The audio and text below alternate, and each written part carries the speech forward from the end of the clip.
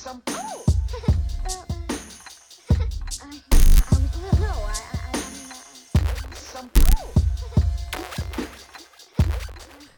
This week takes us to Leander and Cedar Park, Texas, where a high school student commits an unthinkable crime. However, 5 years later, the community is left wondering who really did this. This is episode 55 of Texas 1031.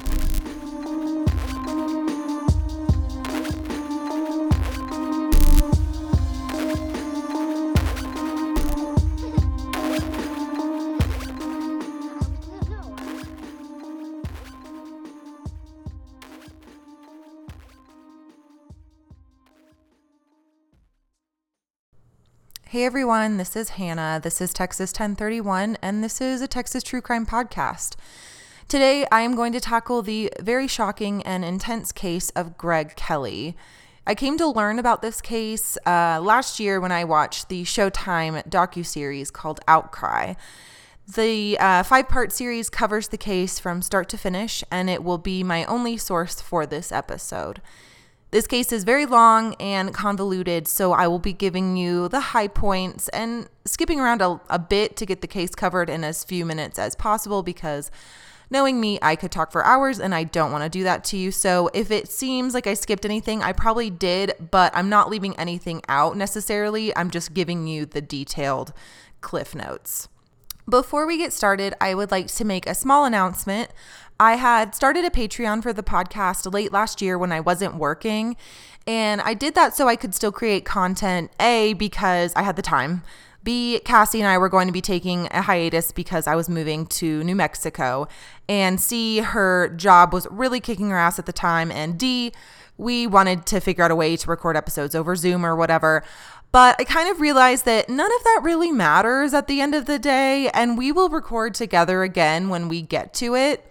So I am more or less letting everyone know that I'm going to solely release episodes on the free feed wherever you listen to the show.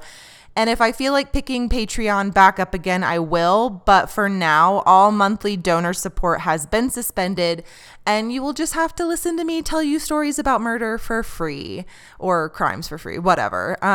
It will just be me hosting for now. And if and when Cassie makes an appearance, she will, and it'll be awesome. I guarantee no consistency or weekly or even monthly episodes. I just guarantee I will do my best to keep the podcast alive. I've gotten several messages as of late asking, emails and messages asking, when are we coming back? When we want more episodes, whatever. So I've really took that as a sign that y'all want some more shit to listen to. So just a reminder, we are on Apple Podcasts, Spotify, Stitcher, Google Play, Castbox, etc., etc. Leave a review if you want or whatever. Anyways, let's get started. So picture it, Leander, Texas, or I guess Cedar Park and Leander, Texas, 2012/2013. The term outcry refers to an outcry interview. An outcry interview is the actual basis by which the investigation really begins into allegations of sexual impropriety. This is the interview in which the child first goes on record stating what happened to them and who did it to them. After the outcry interview has been conducted, a detective would be sent out to collect any evidence and do any follow-up interviews. This information I just read to you is coming directly from Sean Mannix, the Cedar Park, Texas Chief of Police. I just wanted to open with that explanation to define what the title of the docuseries means. P.S. I am still in my kitchen recording, so sorry for dogs, cats, echoes, wind, refrigerator noise, whatever. Greg Kelly was a sophomore playing defense. Greg Kelly was a sophomore playing defense on Leander High School's 5A varsity team under the number 2. Leander High School had a big rivalry with the Cedar Park High School in Williamson County, which is just north of Austin. That fact isn't super important, but it explains where this took place in Texas. So we are talking Williamson County / Cedar Park area. There was like a weird, Leander had its own football team and they're right next to each other. And they explained it in the documentary, but I don't really care. And no one cares except if you probably play football there. So sorry, not sorry. Greg wanted to do well in football and school since he was in middle school. His goal was to be accepted into a college with a scholarship to play football. He went above and beyond with his training and his studies to ensure he excelled to his full potential. And in fact, he received several different scholarship offers when he was still a junior in high school to attend college and play football after graduation. He was offered a full scholarship to Rice University in Houston, a full scholarship to Texas State, and another to the University of Texas, San Antonio. I heard there was a fourth one, but it was never listed in the documentary, so we're just going to list those three.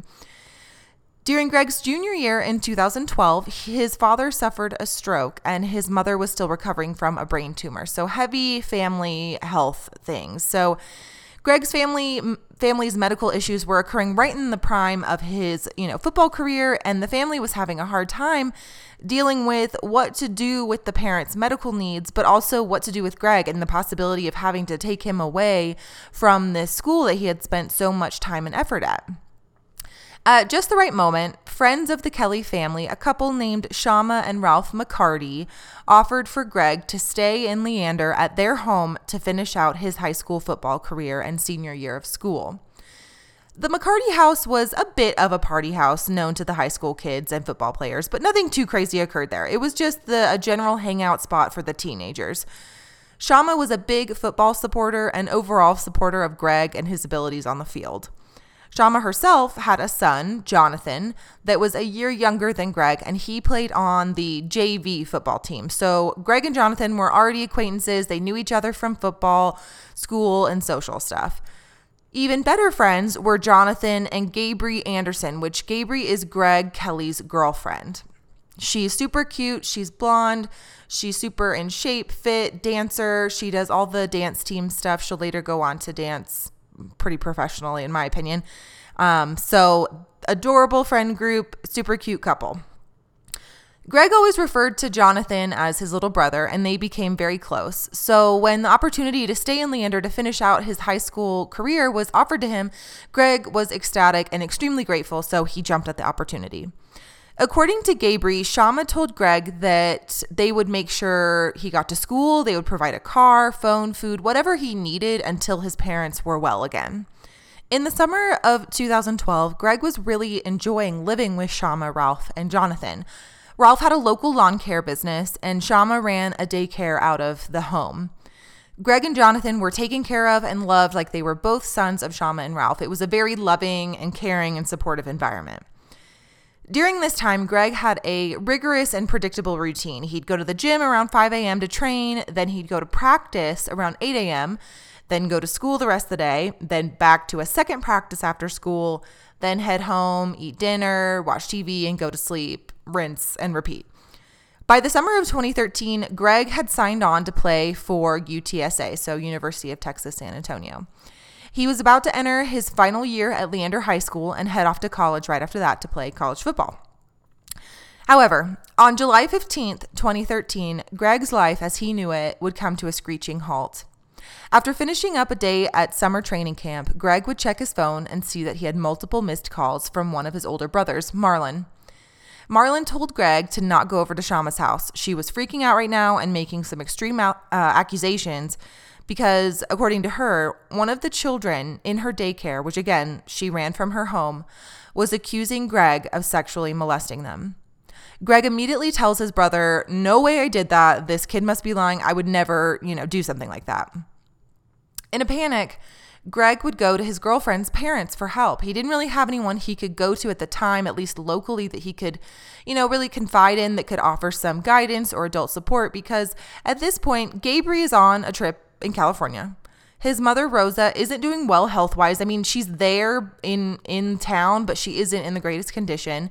And Shama is the one accusing him of having sexual contact with this child. So he goes to see the Andersons. So Greg shows up at Gabri Anderson's parents' home with Shama and his mother, Rosa, in tow. Greg sits everyone down and explains the situation for everyone to hear.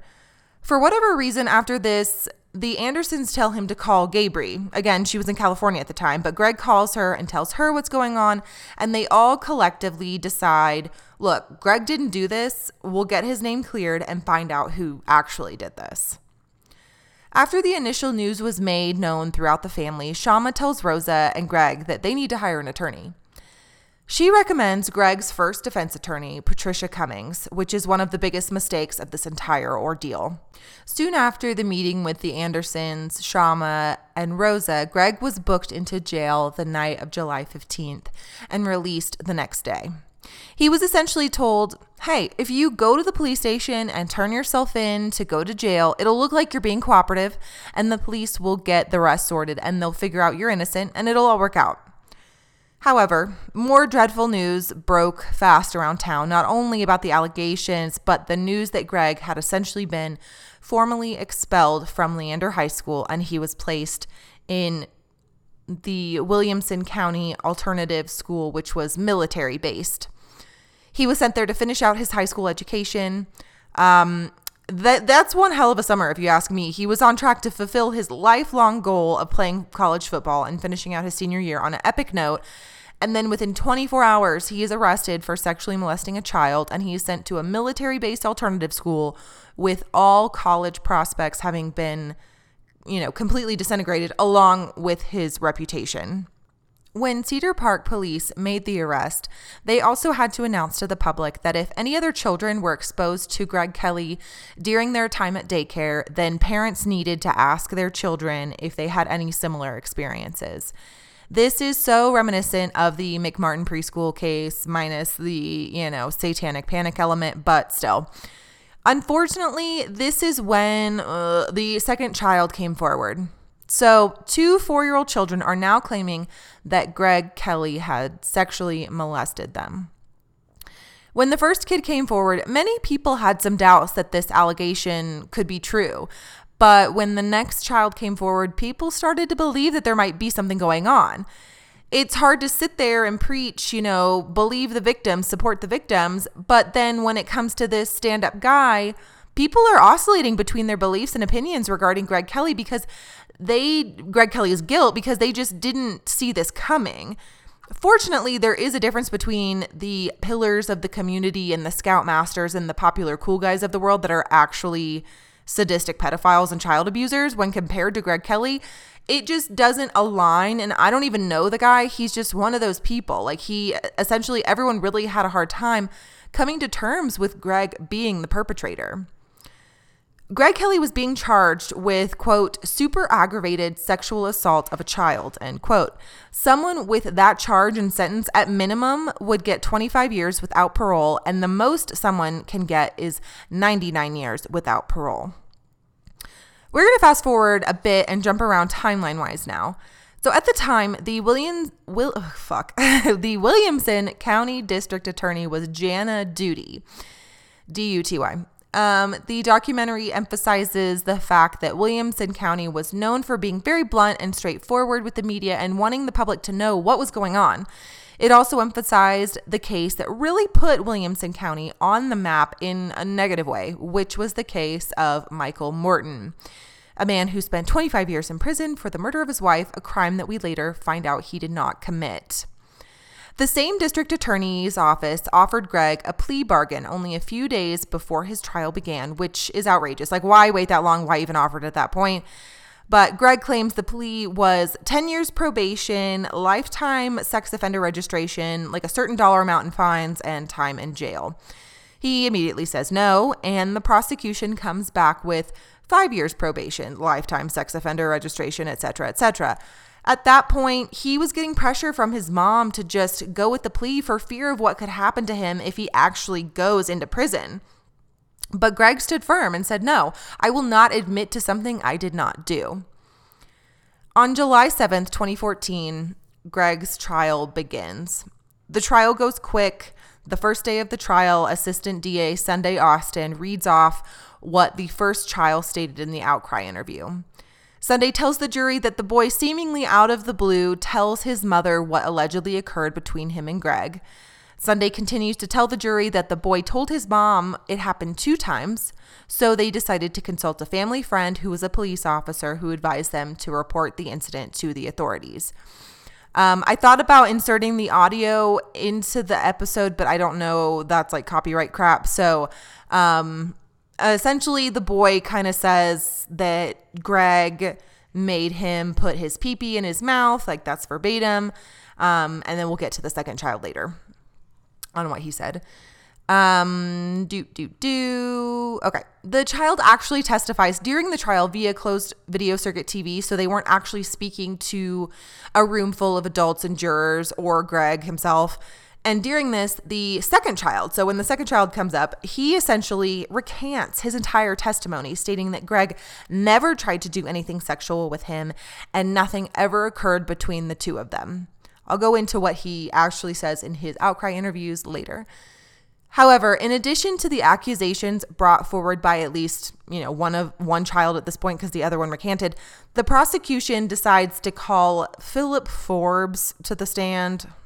Oy vey. This witness, in my opinion, is only brought forward as character assassination, and it's weak at that. This trial is just an abomination.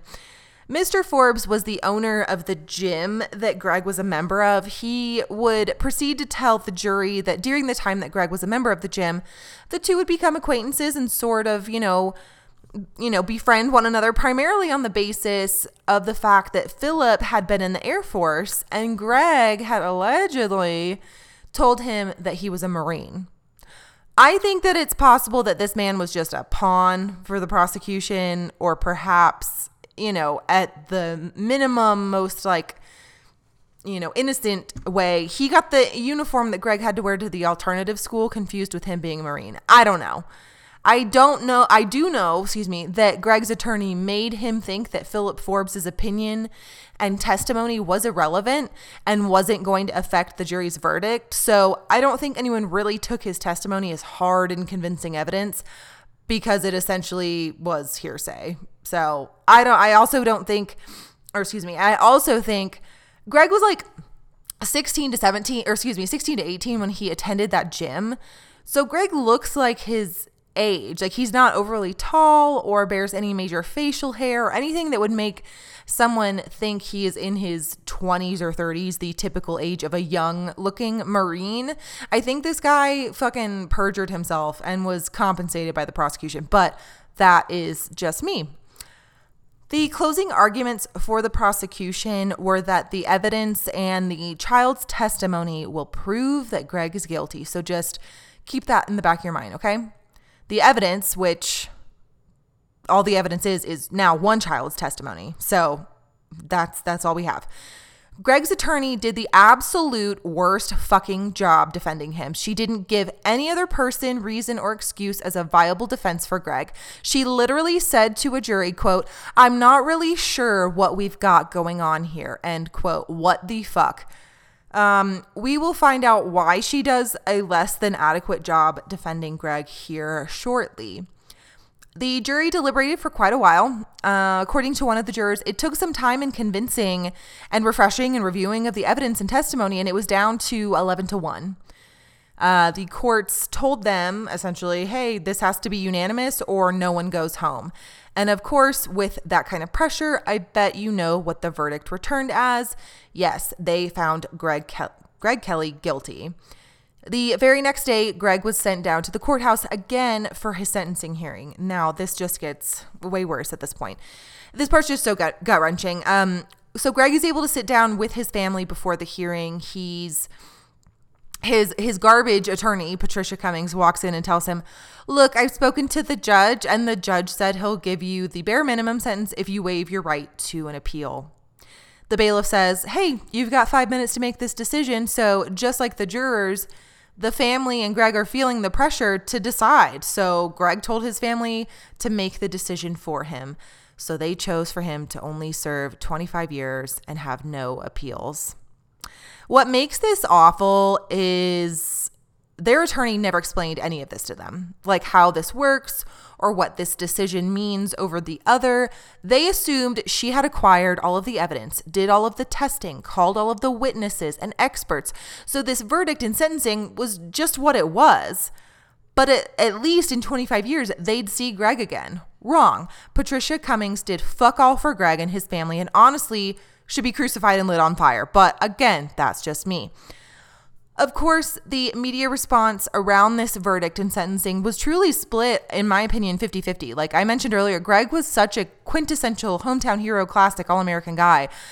On top of the fact that he was just the kindest and most genuine guy around. It was so hard for many to believe. On the other side of the argument, there were people that were wanting him to fry and rot in prison, and they fed into the prosecution's narrative so much. And in my opinion, they had the biggest pair of fucking blinders on that anyone could ever wear. Meanwhile, Greg is beginning his sentence, and out of left fucking field, a guy named Jake Bryden shows up. He's got a reputation, he has some money, and he wants to help the Kelly family fight for Greg. Jake creates social media campaigns, news videos, posters, signage, anything really you can really think of to create this group of Greg supporters. It's called like the Greg Kelly Foundation, or their hashtag is #PrayForGK. Many people, including the police chief, said that these Greg supporters were cult-like in appearance. That's mentioned several times in the documentary. I guess, well, that's their right to their opinion. Some believed that it was weird that many of these people didn't know Greg and were backing him in his defense, and he didn't, sexually molest these children. To be honest, if you have a cell of common sense and read an article or watch this documentary, you will see how fucking ridiculous any non-supporter of Greg Kelly is. They are literally the dumbest people and in absolute denial. They interview a classmate of Greg and Gabri's named Lindsay Armstrong. And I think that at some point in her interviews, she alludes to, I can't remember if she outright states that she was sexually abused as a child, but she is a huge advocate of, believe the children, listen to the children, believe victims. And I hope that she watches this documentary because her opinions were just so black and white, and she wouldn't take any other option besides Greg as the perpetrator. It was just kind of crazy to see that people can, believe what the prosecution says, especially later when we go over what the lack of evidence there was. It's just crazy. I don't know. This girl has it all wrong, but best of luck to her. And I'm sorry if she was abused as a child, but, things have to be taken case by case, I guess, is what I'm trying to say. And I'll support that statement later on in this episode. Immediately after Greg is convicted and sentenced, Patricia Cummings approaches attorney Keith Hampton with all of her files and says, "You've got to help this guy. He didn't do this," which is literally the only good thing she ever did for Greg. Keith met with Greg's family just a few days after Greg was convicted and was hired on soon thereafter to represent Greg. Keith even is quoted saying in his interview for the documentary, quote, "There are more innocent people who are wrongfully convicted in this state than a lot of people realize," which is good, reassuring shit. Interesting side note, Keith was also the attorney who got Bart fucking Whitaker's death sentence commuted. Like, I didn't even put that together. If you don't know anything about Bart Whitaker, go look it up. There's tons of podcasts out there. I think Generation Y does a really good episode on him. He's kind of a piece of shit, in my opinion. He killed his own family and tried to make it look like he was like shot and attacked as well. It was really embarrassing. Obviously, that worked out well for him. But Keith also represented the San Antonio Four, which is a super fascinating and terrifying case of 4 women being wrongfully accused and convicted for sexually assaulting 2 young girls. So he is very tough and a smart attorney, and honestly seems to be a genuinely nice guy. He also has a really nice voice. It's very southern and soothing. I don't know. I kind of have a crush on him, but anyways, Keith's first order of business was to really get the evidence related to this crime, if indeed it did happen. So he goes back to the police reports and recorded phone calls officers had when they reported the allegations to the child abuse hotline. And based on that information, he was able to deduce that the alleged, sexual assault, molestation took place on Friday, July 12th, 2013. This is where the red flags immediately start getting waved, okay? This is when you begin to see how shitty of a job his defense attorney really did, because Greg Kelly had moved out of the McCarty home a month prior on June 11th. It's like she didn't even do the bare minimum to defend Greg. Getting a basic timeline is essentially, getting a basic timeline is essential when going to trial. So why the fuck wasn't that, this fact brought up in his first trial, that he wasn't even living there at the time of the allegation? So red flag number 1. In addition to Greg stating that he wasn't living in the home at the time, Keith gets Greg's phone records and GPS records going all the way back to December 2012 when the phone was activated, up to the week of July 12th when the accusations are coming in. Keith wants to make sure Greg isn't hiding anything and wants to definitively, prove that he was where he said he was.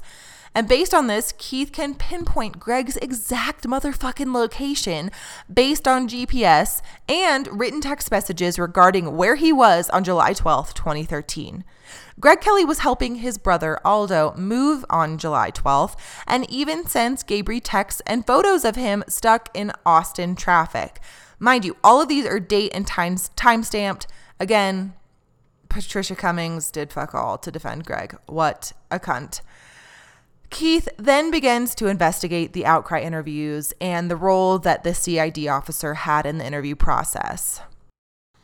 CID stands for Criminal Investigation Division, in case you were wondering. Keith finds out that the investigator assigned to the case, specifically involved in the outcry interviews, is Chris Daly. Another piece of human garbage defacing law enforcement. Remember at the beginning of the episode, I mentioned that after the outcry interview, a detective would be sent out to collect any evidence and do any follow-up interviews? Yeah, well, Detective Daly didn't do that. He essentially watches the outcry video, reads whatever report was taken and given to him to review, and he draws up an arrest warrant and, arrest Greg. There was no secondary investigation of his own, follow-up, confirmation, or anything. If he would have taken the time to look into Greg's phone records, he would have seen what Keith saw, which was obvious proof that Greg was not where this child says that he was, or that Greg was. At this point, Keith organizes a meeting with Jana Duty and her fellow prosecutors in her office. He presents a PowerPoint to just try and give the basic facts of new evidence to prove Greg Kelly deserves at least a hearing to present even further information that Greg was wrongfully convicted. But he said that he didn't even get past slide 7, and Jana Duty said, we believe the children, and completely shut down Keith's presentation despite the evidence. This is when the documentary introduces Dr. Kamala London. She is a child testimony expert and specializes in false memory. Her response to the, quote, we believe the children, quote unquote, is yes, we should believe the children when they are interviewed with proper techniques. And that last factor is incredibly important since children overall are incredibly unreliable witnesses simply based on their communication skills and memory recall. Like, no fault of their own.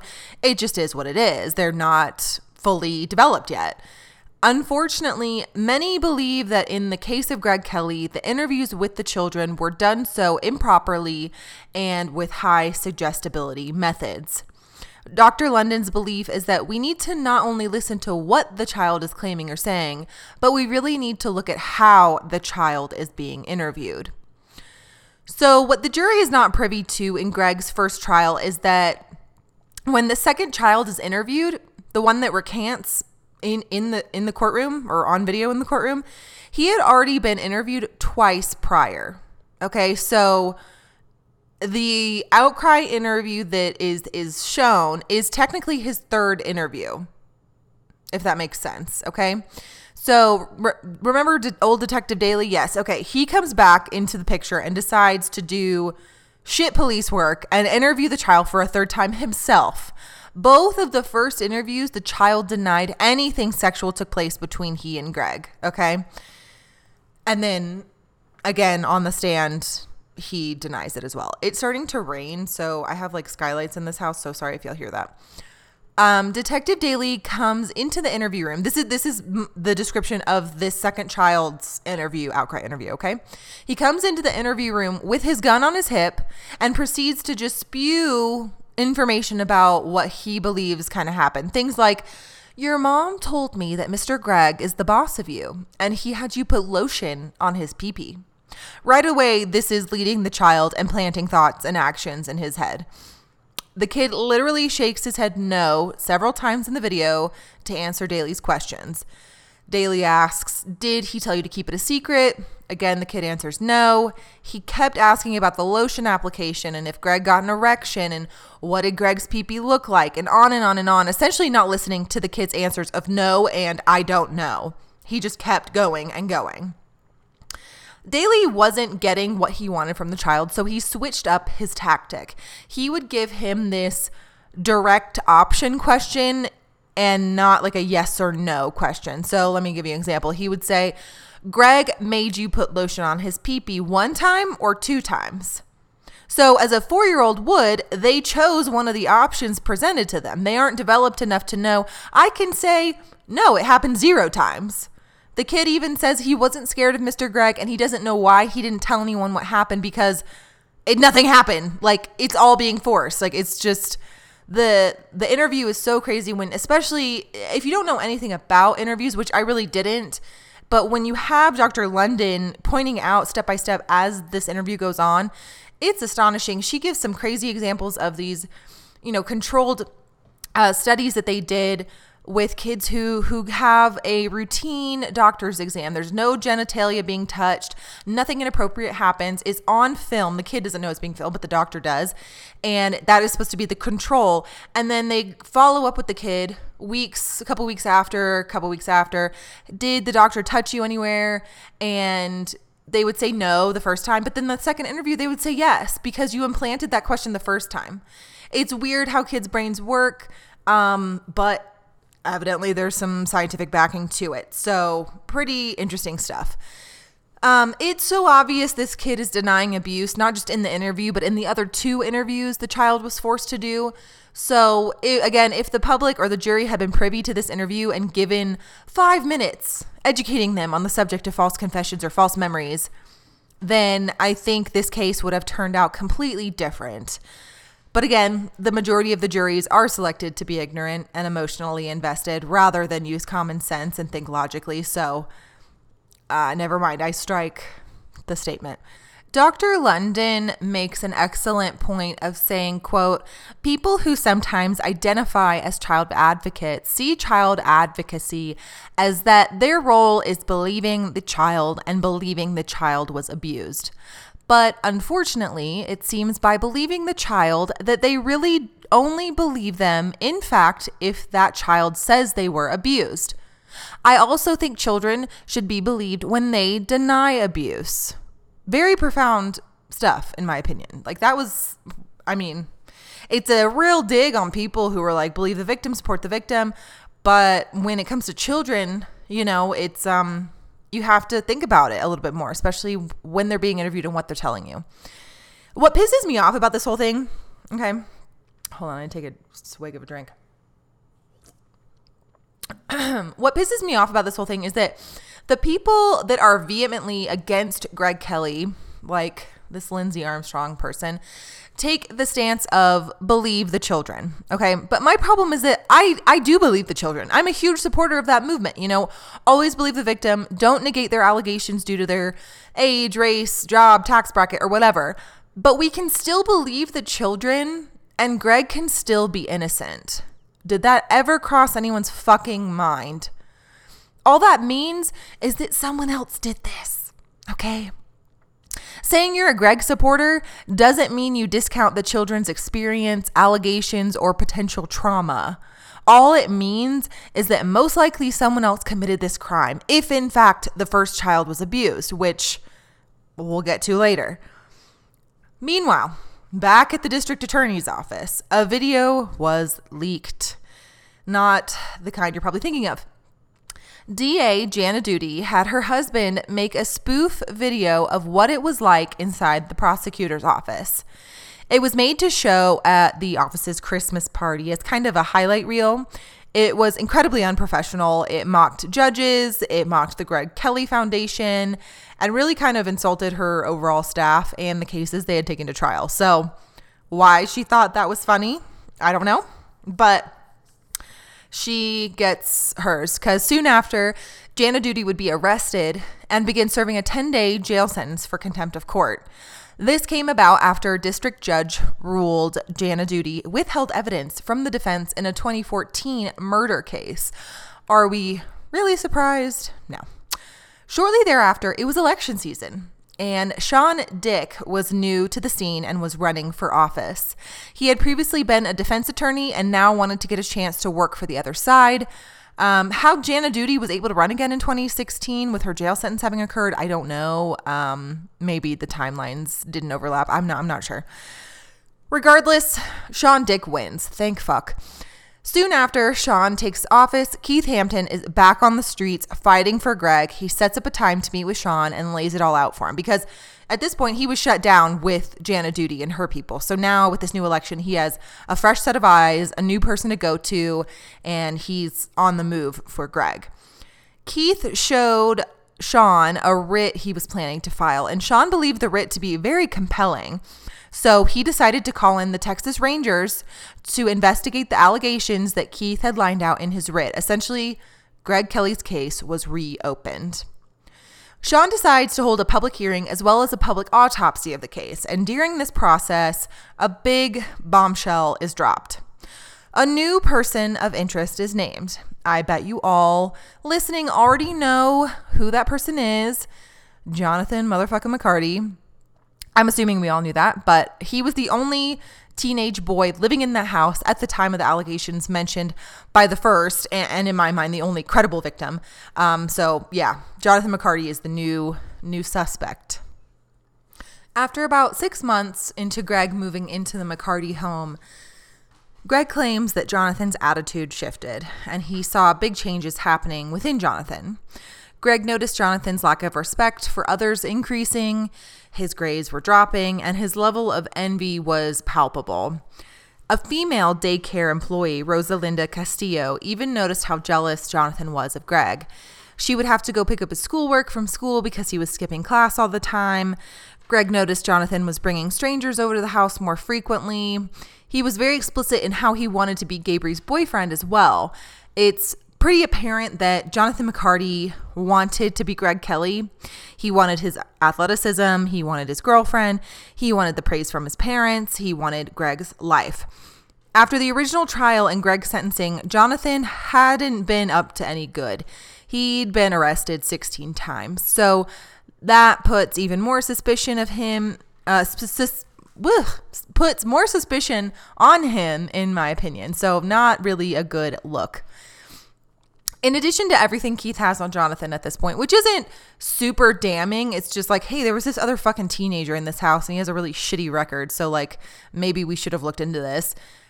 He also wants to make sure what the child victim is saying lines up with Jonathan just even being a suspect, okay?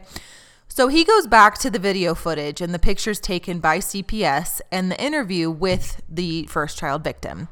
So during the interview, when asked where the abuse took place in the home, the child actually describes Jonathan's room, despite saying the name Greg. In the interview, the child says it happened. This is kind of confusing, so just bear with me, you guys. I just have to say it for, like, record's sake. In the interview, the child says it happened twice in 2 different rooms. However, in April of 2014, the child once again is interviewed by 2 assistant district attorneys, and the child claims that even though he said the sexual molestation happened with Greg in 2 different rooms, he is changing it to only happening once. But finally in trial, he says it happened twice in 1 room. Okay, that's out of the way. Had to say that again just to make sure everyone knew I wasn't leaving anything out. On the stand, air quotes, he was on closed circuit video. In trial, the child admits it happened twice in 1 room and perfectly describes that room being Jonathan's. Again, sorry for the confusion. So with all of the newly gathered info that Keith has acquired, on August 2nd, 2017, Greg's writ hearing begins.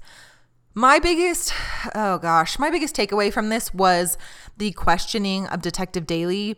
Daly eats shit so hard while on the stand. Like, he has to admit that he did everything wrong and out of proper procedure and protocol. One of the most major concerns brought up was that no one actually made a documented or procedural identification of Greg Kelly as being the offender.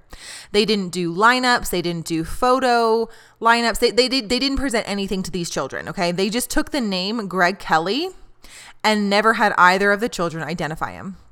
So Detective Daly never interviewed any of the other adults in the home at the time of the allegations. He never made a list of people living in the house working for Shama or Ralph either. He didn't even go to the fucking house to conduct a walkthrough or some form of investigation. Fucking nothing. This just, again, leads me further back to how shitty Patricia Cummings is as an attorney, because if she actually gave a fuck, she would have pointed all of this stuff out. Like, this just seems like basic shit, but whatever. At one point, they play back some of the recorded interview with the second child and Daly. And during this, Daly is the one who brings up Jonathan's name, which is interesting, okay? He asked the child if Mr. Greg or Mr. Jonathan gave the lotion to put on his pee-pee, and the kid responds, Mr. Jonathan, which we can't take for certain because, again, the kid was choosing between one or the other. He wasn't, this kid wasn't abused. But it's just still interesting that Daly actually could have had like a moment of decent police thought process of like, let me throw in someone else besides Greg Kelly. Like, his like natural instinct to seek out other suspects actually made a moment in that interview. But the fun fact is that he further admits later on the stand to not having any other investigation done regarding Jonathan McCarty. So why the fuck would you bring up a person inferring that he is a suspect and then never do a follow-up, especially after the kid says Mr. Jonathan? And according to Daly, he believes that the kid is telling the truth.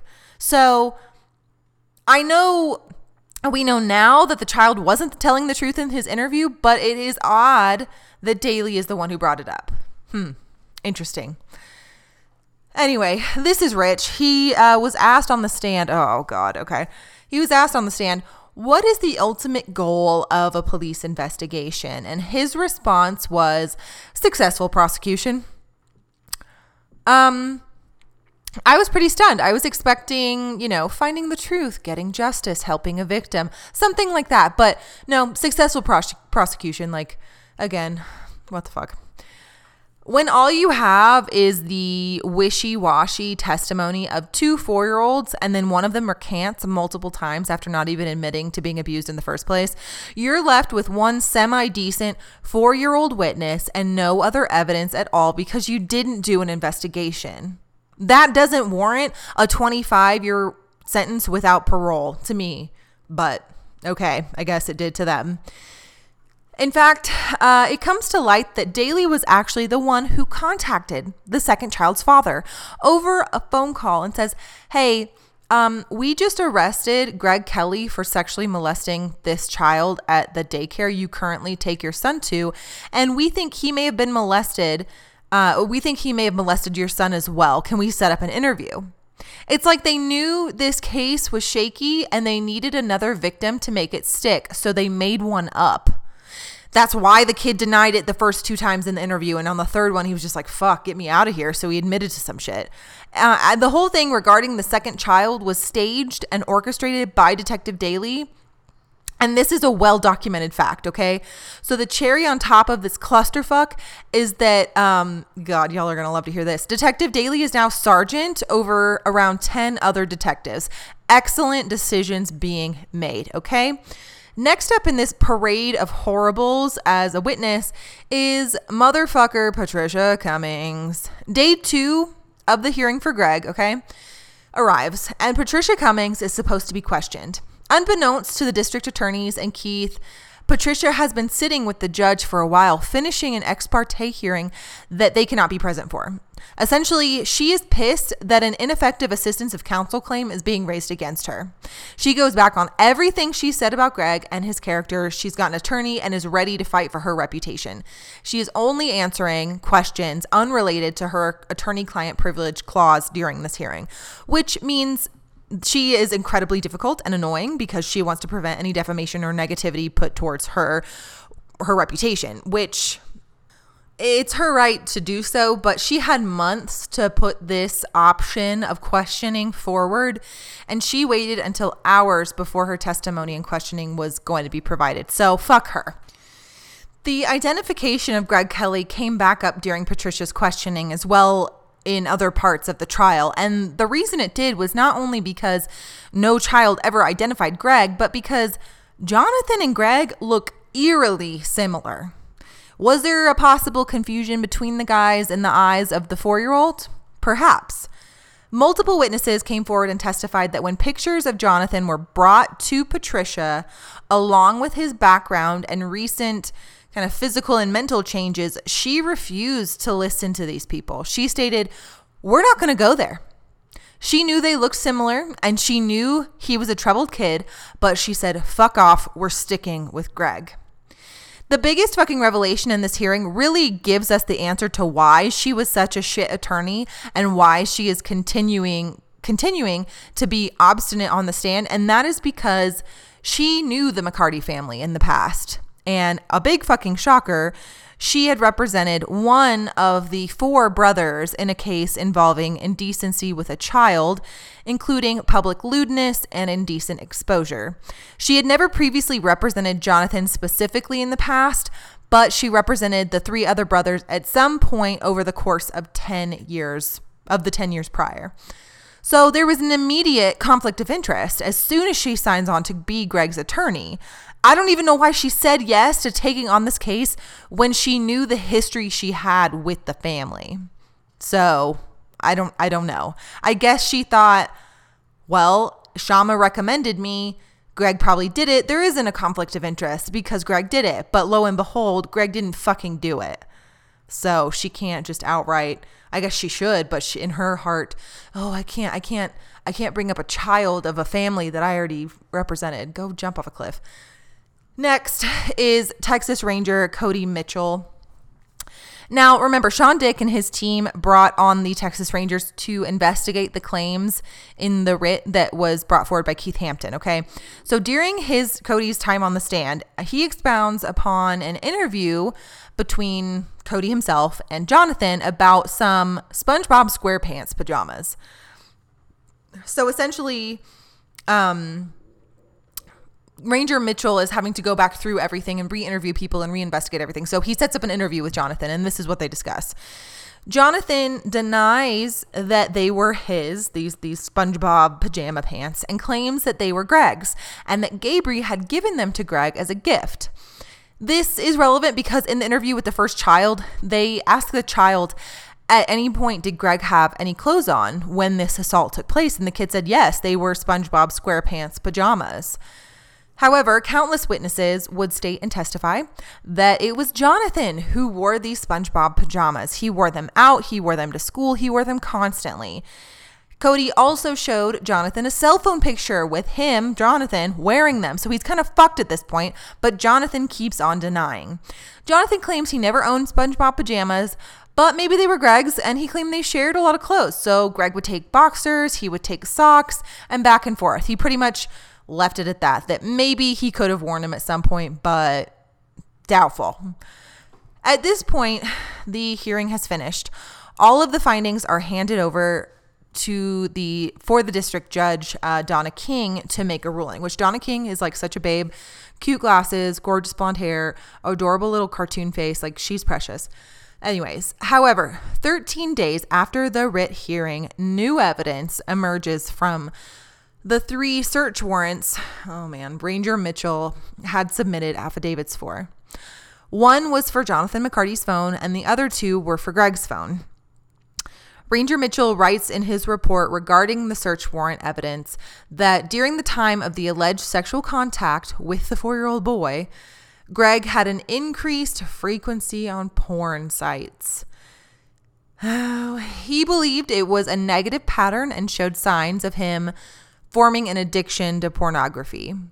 There was also alleged findings of Greg having multiple accounts set up under Adult Friend Finder.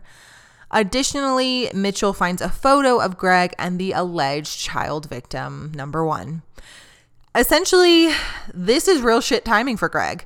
One might say this was a bit calculated and seemingly purposeful. Why wouldn't he release these findings during the hearing? Why wait until afterwards to confuse people and add to the character assassination aspect to this crime?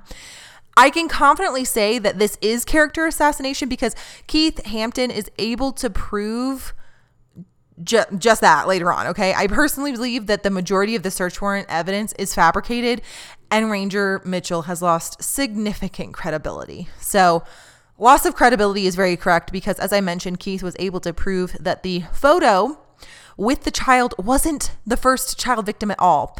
It was of him, a different child entirely, some kid named Parker, along with Gabriel, all smiling, sticking out their tongues. Like, completely innocent photo.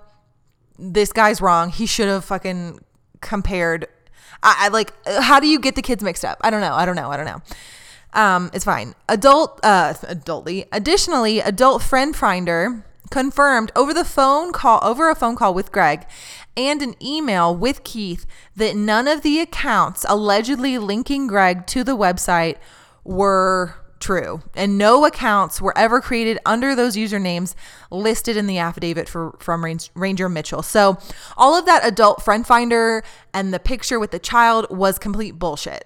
So in the documentary, you hear and you see the email, you hear the phone call with Adult Friend Finder customer service, I guess. And like, they're like, no, that's not a real username. No, that's not a real username. Like, on and on and on. Like, this guy made it up, which is crazy to me. The porn, on the other hand, was somewhat true. Greg had visited porn websites, but nothing in excess. Let's just say it was probably just as much as any other high school teenager. That's really my opinion on that. The producers really dig into Greg, and they let him know at first glance this new evidence coming from this search warrant doesn't look great. And additionally, according to Ranger Mitchell, Greg has been uncooperative and deceitful. The next clip, though, after the producers discuss this with Greg, is of Chief Mannix, the Cedar Park chief of police. It's him commenting on how dishonest Greg has been. And the only 2 examples he gives, and maybe this was edited this way, but I doubt it because this guy's kind of an idiot. The only 2 examples he gives regarding Greg's honesty or dishonesty is, quote, he's lied about wanting to talk to the police, but the police won't talk to him. And he lied about being a Marine in Afghanistan. Well, that's literally all he could say. Come on, dude. Like, oh my God. All right. Despite these search warrant findings, District Attorney Sean Dick, the prosecutor who reopened his case and allowed the writ hearing to occur, lets Greg out on bond while Judge Donna King reviews the hearing findings and works on making a decision for Greg's future. He had spent 3 years in prison and is now back with his family for the first time. Fast forward several months later, Greg and Gabriel are engaged. He is living his life outside of prison and waiting for the courts to return their decision. When the results are finally released, District Court Judge Donna King delivers the message. She says, quote, the court finds the accumulation of evidence supports applicant's claim of actual innocence. He has met his burden and established he is actually innocent of the offense for which he was convicted. The court recommends that applicant's claim of actual innocence be granted and that his conviction be set aside. Judge King also says that Patricia Cummings was ineffective. Suck it, Patricia. Greg's rights were violated and he was denied due process because of a deficient police investigation. She said that Detective Daly was reckless and uninformed. Bitch. So yeah, fuck yeah, Donna King. So now Judge King will pass along her rulings and the writ hearing information and take it to the Texas Court of Criminal Appeals. Essentially, Greg has to wait for weeks and months and eventually years to get news regarding his actual innocence claim from the Texas Court of Criminal Appeals. So every Wednesday, the CCA uploads their decisions to their website and people can view them there. So in the meantime, however, 8 to 9 months out of prison, Greg is working at a gym. He's a trainer. He's working on getting back into football. He gets a call from Keith, who tells him that Jonathan McCarty has been arrested for the rape of a 15-year-old girl. I'm uncertain of how this falls in the timeline of things, but at some point, in addition to the rape, an unsealed court document would be released to the public confirming that Jonathan McCarty had child abuse images on his cell phone and computer, as well as frequent visitation to certain porn sites. So this guy's doing great. Evidently, regarding the rape, Jonathan put liquid codeine into the 15-year-old girl's drink and raped her. She later talks on the interview, and she also confirms that Jonathan McCarty walked into her home with SpongeBob SquarePants pajamas on, and her sister also witnessed it as well. So there's that. Sean Dick tells the producers of the documentary that after Greg's release and Jonathan's name was brought to the media during the hearing in 2017, several girls from Travis, Burnett, and Llano counties came forward, along with the girl from Williamson County, who alleged that Jonathan McCarty had raped them. So it's not just her, it's multiple, and he's got child abuse images. Like, this is a bad look, like I said. The female from Williamson County claims her rape occurred in 2015, despite her coming forward years later, which is still brave as fuck, so good for her. 11 months after Greg's release, while waiting on the CCA decision, Cedar Park PD hired an outside company to do some quality control investigations into how the police department conducted their investigations and overall policies and procedures. I wasn't there at this city council meeting, but according to many people who were, it was a load of garbage. The company was real, and they presented a long list of real things that needed to be changed or modernized or improved upon. And the chief and the city council made some speeches and agreed it was all great and wonderful and such a good investment, and that they would begin taking the company's advice ASAP and begin implementing their recommendations immediately. However, the majority felt like it was a distraction or a band-aid to cover up the crazy fuck-up that was the Greg Kelly case. So, fast forward some more. It's been a year and a half since the CCA was given Greg's case to review. As he continues to wait from the CCA, Greg gets an opportunity to meet and train with Jeremy Hills. He's a guy who trains the UT alumni in Austin and the NFL free agents. Some NFL free agents, I guess. Greg desperately wants to be admitted to UT and try out for the walk-on football team. That is his current life goal, but he can't really make any major decisions until the CCA makes their decision, because if they come back saying, hey, sorry, not sorry, he's going back to prison. So he doesn't want to start anything he can't really finish. So now it's 2019, and Greg and Gabriel are in New York City together while Gabriel is attending the Broadway Center for Dance. Specifically, November 6th, 2019, almost 2 years after being released from prison and waiting every Wednesday to hear from the Court of Criminal Appeals, the day finally comes. Greg Kelly receives a relief granted motion from the CCA exonerating him and confirming his actual innocence claim. On November 27th, 2019, Greg Kelly was formally exonerated by the gem of all gems, Judge Donna King, in the same courtroom that originally convicted and sentenced him to 25 years in prison just 5 years prior. Some hot takes regarding the people involved in Greg's case. I wanted to let you all know that the original prosecutors in Greg's case, his defense attorney, Patricia Cummings, and the families of the children involved in the accusations refused interview requests with the documentary producers. I didn't just leave out their interviews or comments, okay? Also, fun fact, I guess, I don't know, on April 24th, 2019, the district attorney at the time of Greg's case, Jana Duty, remember her? She committed suicide, by the way. So there's that. More hot takes. Detective Daly is still an active officer with the Cedar Park Police Department. Chief of Police Sean Mannix retired on February 28th, 2020. Detective Daly can literally jump off a cliff, in my opinion. There were moments where I watched Chief Mannix and I thought, I think this guy is falling into the political pressure of this case, and he has to know what he's saying is supporting is absolute bullshit, but it was just too far gone. I don't know. I don't totally despise this guy, but I think he just lacks a spine. Good thing he's retired, I guess. And the biggest hot take on February 6th, 2020, Jonathan McCarty was released from prison. He has not been charged in relation to the super aggravated sexual assault of a child crime for which Greg Kelly was convicted of in 2014. And that is the story of Greg Kelly. Questions and theories? I don't really have any. I think that this docuseries did an excellent job and was incredibly thorough.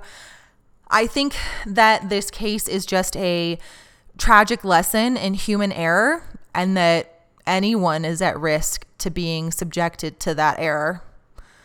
Thank you guys for listening. I hope you enjoyed this episode. Go watch the documentary on Showtime if you want for more information. I've linked the trailer in the show notes. I can't really link the show itself, even though it's my only source, because then I'd be letting everyone watch it under my account for free, and that's not smart. So anyway, go check out the trailer if you want to see if it's worth your time. And anyways, we'll be back at some point with more Texas True Crime. And if anyone is listening, happy Halloween.